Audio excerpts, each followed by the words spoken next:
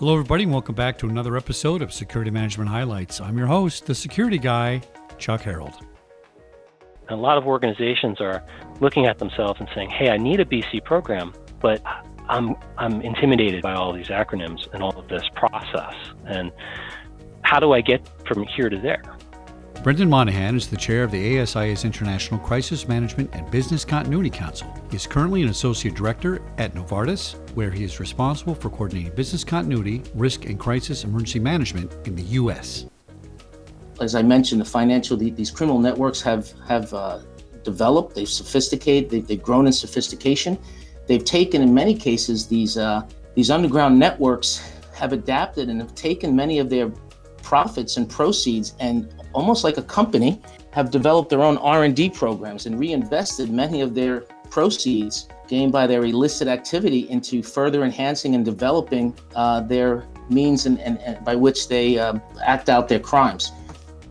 Michael Breslin is the Director of Strategic Client Relationships and Federal Law Enforcement for LexisNexis Risk Solutions. He's a retired federal law enforcement senior executive with over 24 years of law enforcement and homeland security experience. Michael served as the Deputy Assistant Director of the United States Secret Service in the Office of Investigations with oversight of 162 domestic and foreign field offices.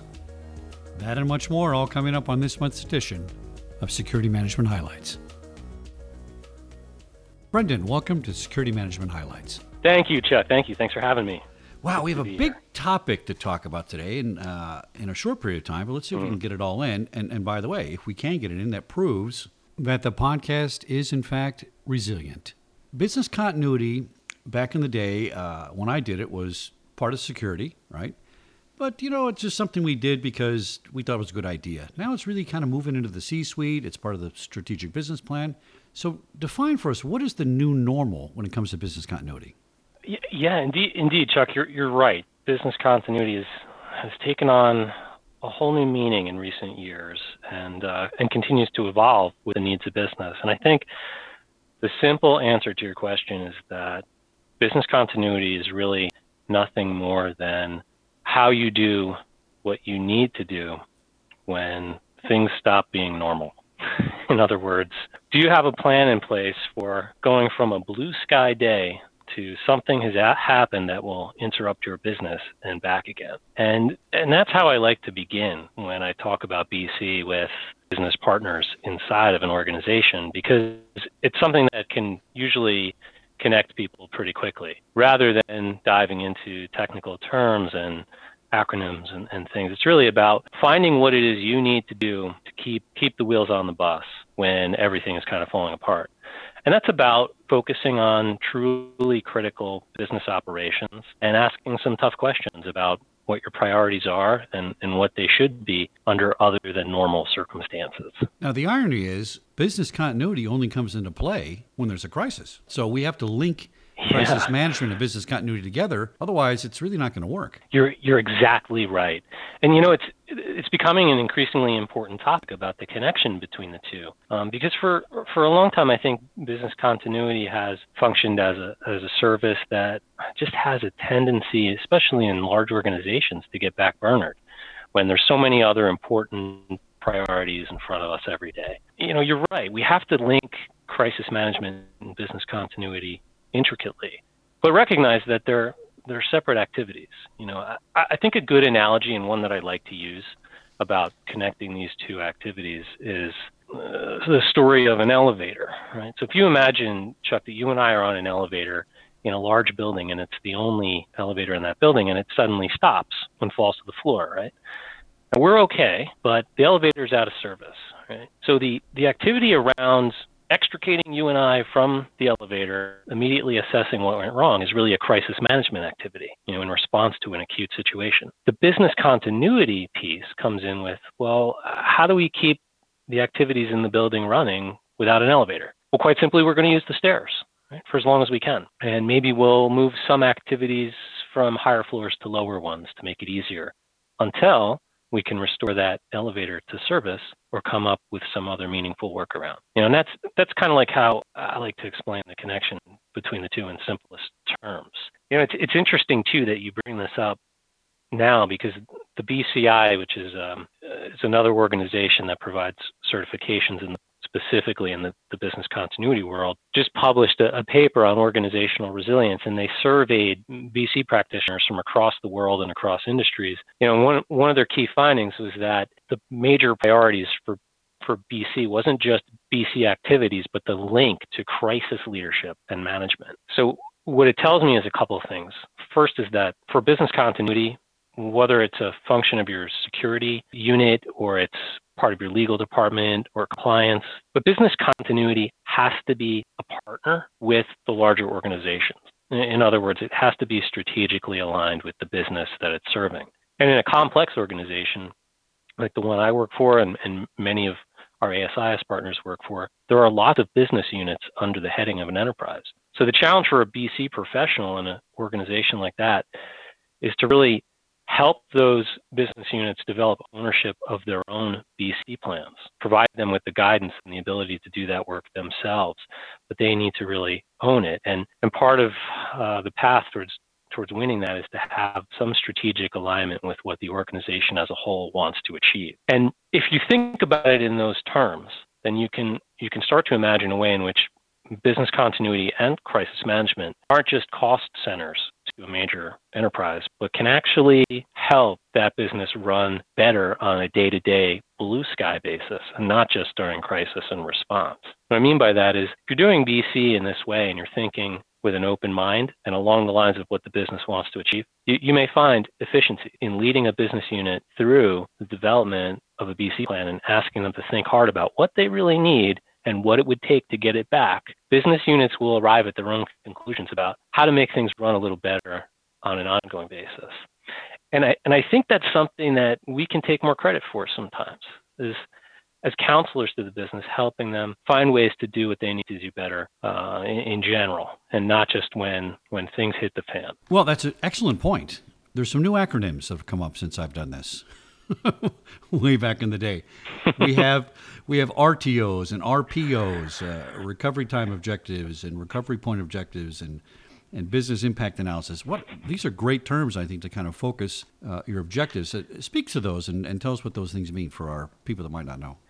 Absolutely, Chuck. There's a whole world of acronyms inside the BC function, and calling it a BC function, maybe I'm guilty of that myself. But business continuity presents a whole set of measures and performance indicators that a program can use to measure its maturity and its success and the level of service that it's providing to the organization. So take, for example, a recovery time objective, an RTO is, how long can you be without service, whatever it may be, before it really brings your organization or a critical function to its knees or to some minimally accepted level of risk. And when you go through a BIA or a business impact analysis, what you're doing is assessing what the key business processes are and asking yourself how long can you live without them and under what circumstances you're willing to do so, and then what it would take to get them back or to have them never fail in the first place. And that, having done all of that assessment up front, when the sky is blue, then you can start to help the business make decisions about where they want to invest in their resiliency. Now, having said all that, RTO, RPO, which is a recovery point objective, that's a measure of how much data you're willing to lose in terms of time. BIAs, MTDs, there's a million of these. I think, candidly, that many of these terms and their application present an obstacle to good BC. Because I think sometimes the business can get caught up in chasing goals around some of these numbers, which, if not applied carefully, can become arbitrary targets, and really not, if carefully applied, bring you meaningful resilience. What I think matters more, Chuck, is to think about business continuity in the simplest terms, which is regardless of what goes wrong, right? Regardless of the cause of my business interruption, whether it is a storm, an earthquake, an armed attack, an active shooter, any number of things, right?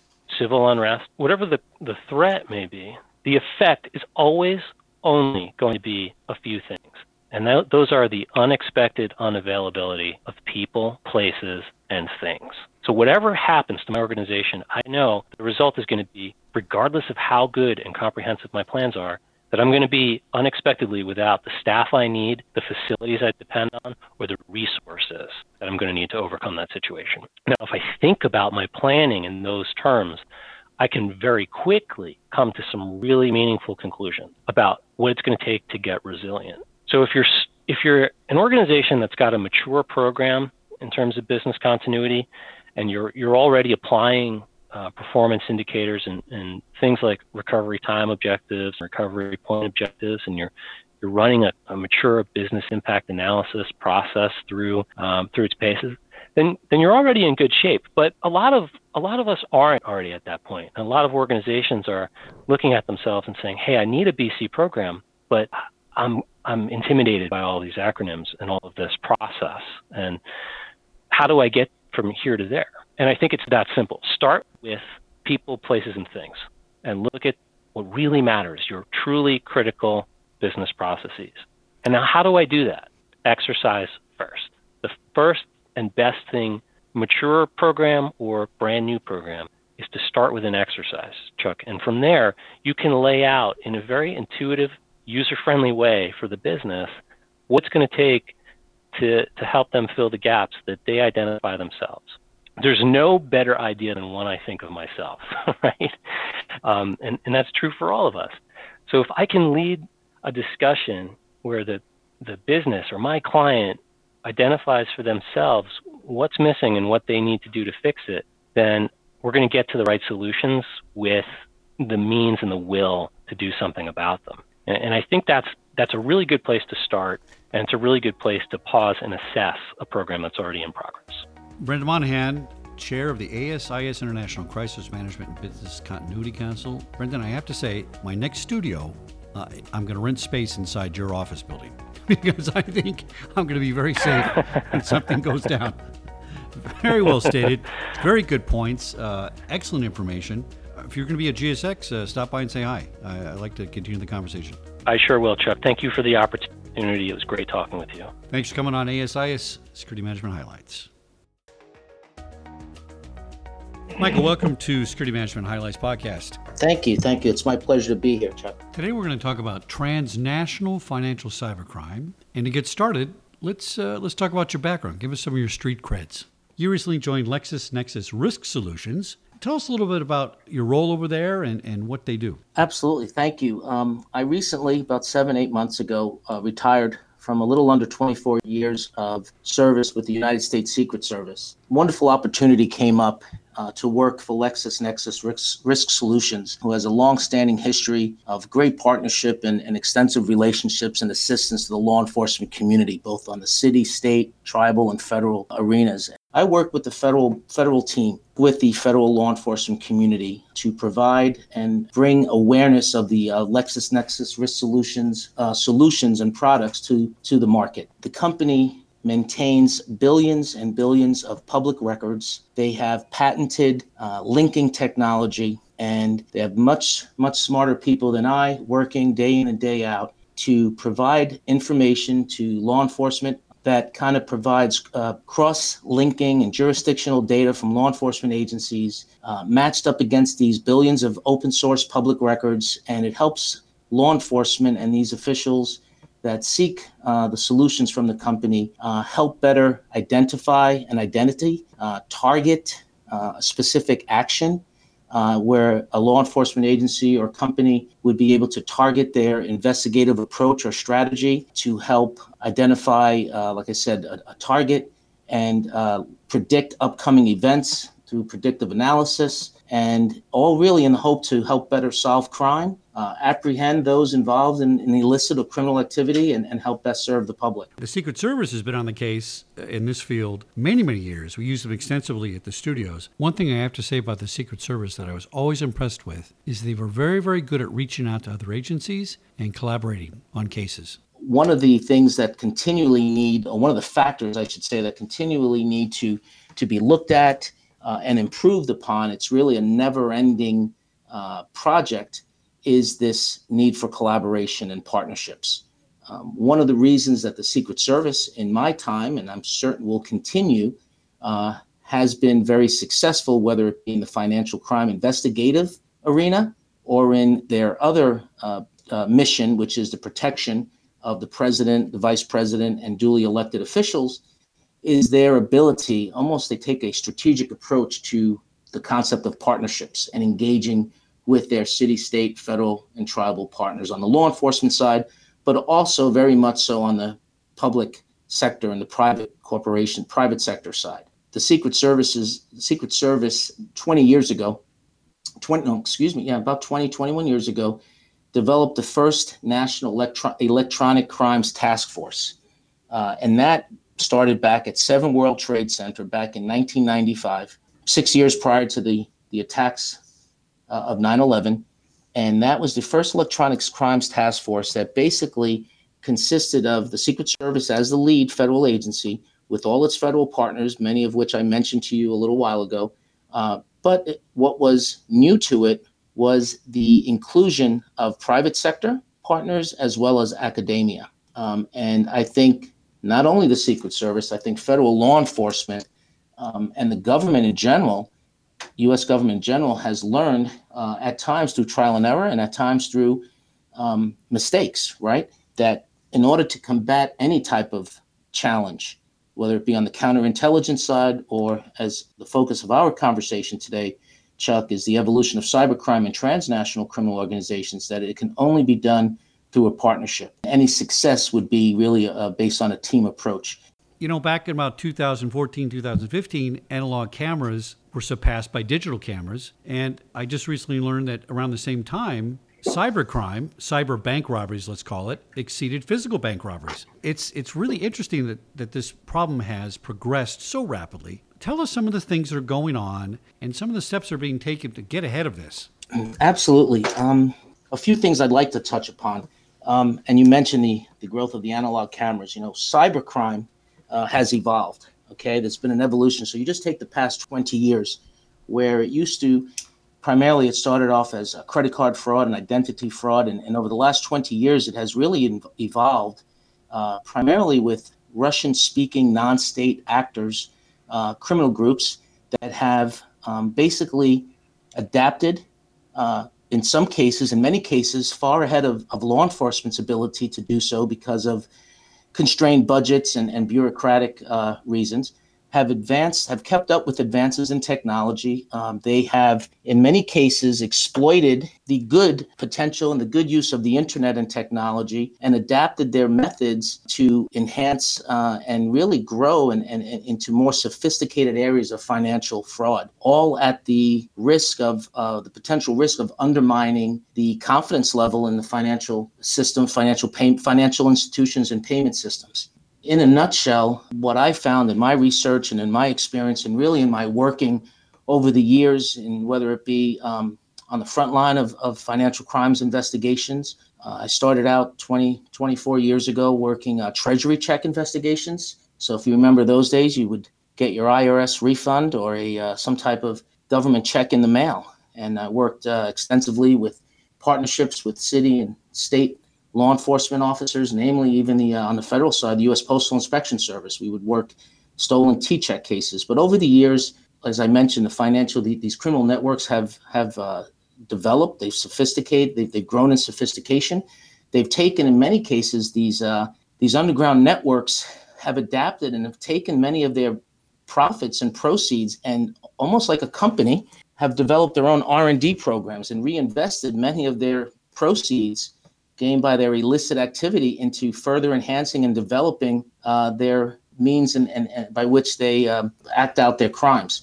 I wanted to kind of offer a perspective, like I said, based on a little bit of research and some of my experience and briefly describe the evolution of cybercrime to where we are today. It's a pay for service. It's offered as a service at times.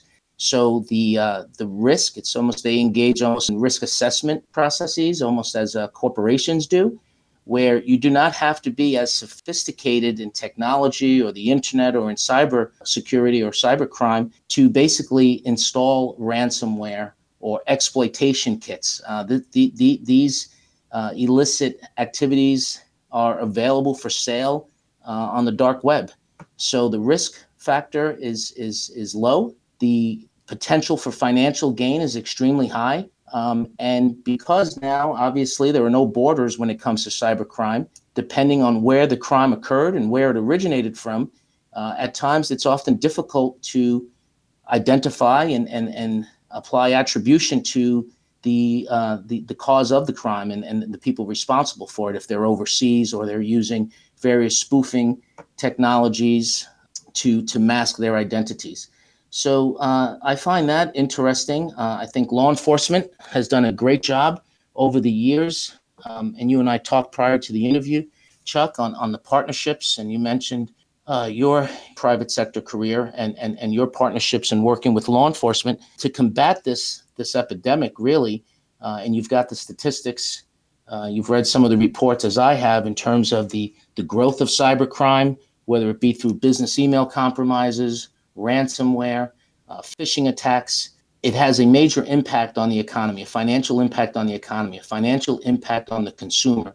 And there's the impact, as I alluded to before, Chuck, that you cannot put a price to, is the confidence level of the public. As I mentioned, law enforcement has done a good job, but partnerships are needed, strengthened and renewed collaboration between the public and private sector. Another component is the need for renewed and strengthened partnerships on the international level. As you know, and as your listeners know, and I mentioned, cybercrime has no borders. Cybersecurity, the Internet of Things is universal. It's global. The Internet is a force for good. It enables global commerce. It has really provided enhancements in the way we live. But there are people out there that have exploited the gaps in the Internet and technology for nefarious reasons. And renewed partnerships and relationships with our foreign law enforcement partners overseas, to include the private sector companies overseas, is a necessary component in identifying,